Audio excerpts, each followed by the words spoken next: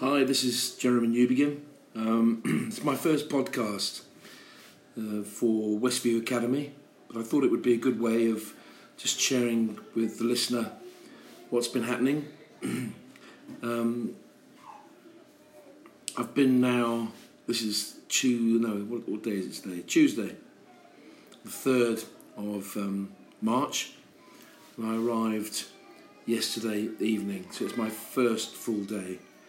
And I spent the morning meeting the different classes. I went round and said hello to the children in the classes and the teacher, and spent a few minutes just talking to them to encourage them. And that took all morning, actually. And then this afternoon, I went with George to Malera School, which is a secondary school just up the road from here, which is now working more closely with Westview Academy. The principal, headmaster, the name's gone out of my head, I'll remember it in a minute, and he's a lovely Christian man. He pastors a church of 200, interestingly, I found out today. And we met up with him and we spent a bit of time talking, and it's become clearer by the day to me that God has linked the two schools together. The principal is very keen to take children from Westview Academy because he's seen firsthand the quality of the children, both in terms of their knowledge and in terms of their discipline. And it's actually an answer to prayer, because a concern I had when we had decided not to provide secondary education for the children here, just for those that don't know, this is a primary school, Westview Academy, and it caters for children between the ages of 4 and 14. And the age 4 is preschool. And when they are in their 15th year, they move to secondary school. And I have been aware that not all children will necessarily be able to go to secondary school because their parents are poor and they can't afford the secondary school fees, which are even more than the primary school fees are. And I've just been praying. I prayed that Father would bring about an opportunity for every child at Westview Academy to have the opportunity to go to a secondary school. And when Trevor, Jack and I came over here in October, George had told me beforehand that he had a link up with this principal at Malera School, secondary school. And he came actually to George's compound in October, and he met us, and he confirmed to us that he was very keen to take all the children that would want to come to Malera School. Now, Malera has not got a good track record, although the principal has. He took over the school in 2017, and we've seen a gradual improvement in the school. And I found out today that the biggest problem is absenteeism. Many of the children just aren't going to school at Malera, not in Westview Academy. There is very little absenteeism at Westview Academy, but at Malera School there is a big problem with it, and it's having an effect on the quality of the results. And that's what parents are seeing, that's what the children are seeing, and that's what's putting them off Malera. Now that is improving, and of course one of the benefits of the children from Westview Academy going across to Malera School, apart from the fact that it's just down the road from the village Chungni, will be that the children will increase the success ratio at Malaria School. So we're going to be a real blessing to them.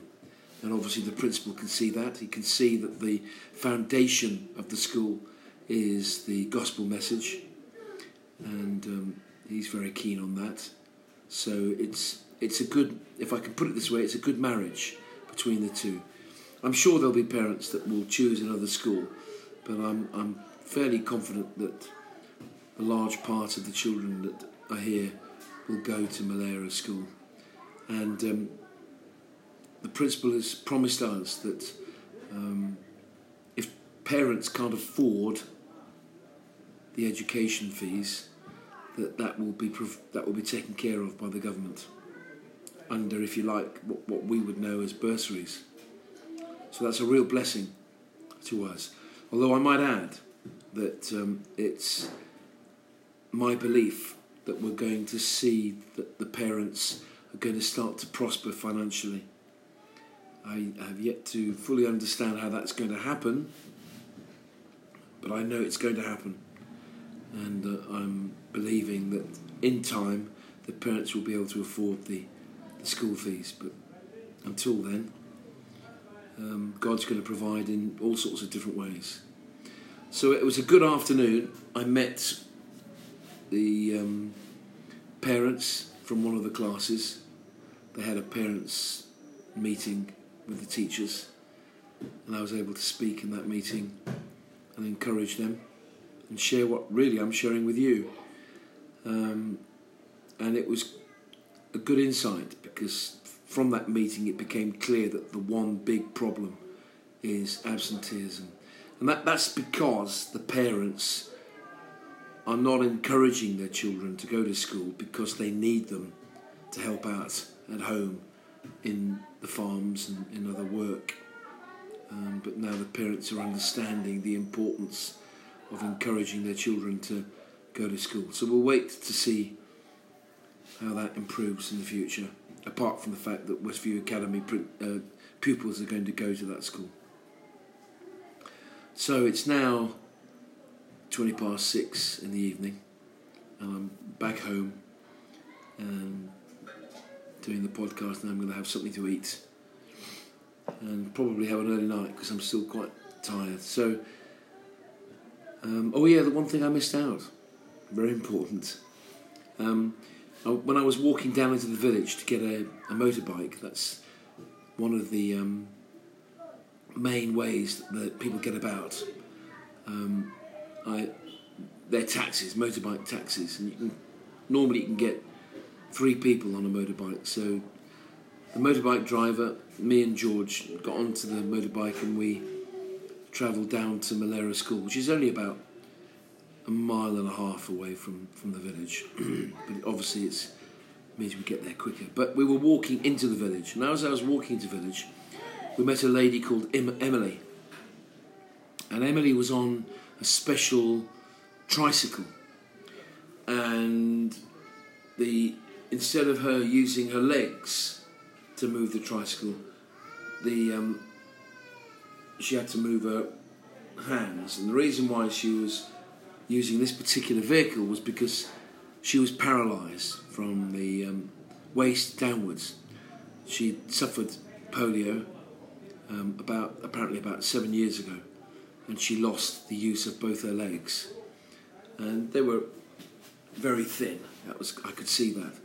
So I talked to her and I explained to her that this wasn't a chance meeting, because we'd actually been intending to walk into the village at least 3/4 of an hour earlier, but we'd been delayed, and that delay meant that we met Emily. So I ministered to her, and she tried, bless her, I explained to her the importance of her using her faith.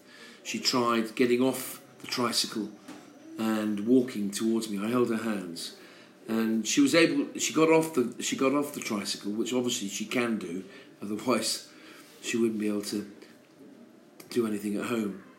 And she tried walking towards me, but her legs were very weak, and so I just ministered to her legs again, and spoke strength into her legs, and told her that I believed we would see a gradual recovery in the use of her legs, and I'm expecting a good report, if not in the next couple of days after I get back to the UK. I often find that when I've ministered to people here, that the good report doesn't come back until after I've got back to the UK for some reason. Sometimes we see immediate recovery, sometimes the recovery takes a bit longer. But I thought I'd share that with you, because hopefully I'll be able to share a podcast in, if not the next few days, in the next few weeks, of a recovery in Emily. Okay, so please listen in to these podcasts. They're going to be a great encouragement to you. I'm convinced of that. And for those of you, and I know there are lots of you that are listening to this, that don't know Jesus Christ as your Lord and Saviour, these testimonies, I believe, are going to speak into your heart. Okay? The message of the gospel is good news. It's not bad news, it's good news. And you're going to hear some good news in the days and weeks ahead. So God bless you all. Bye.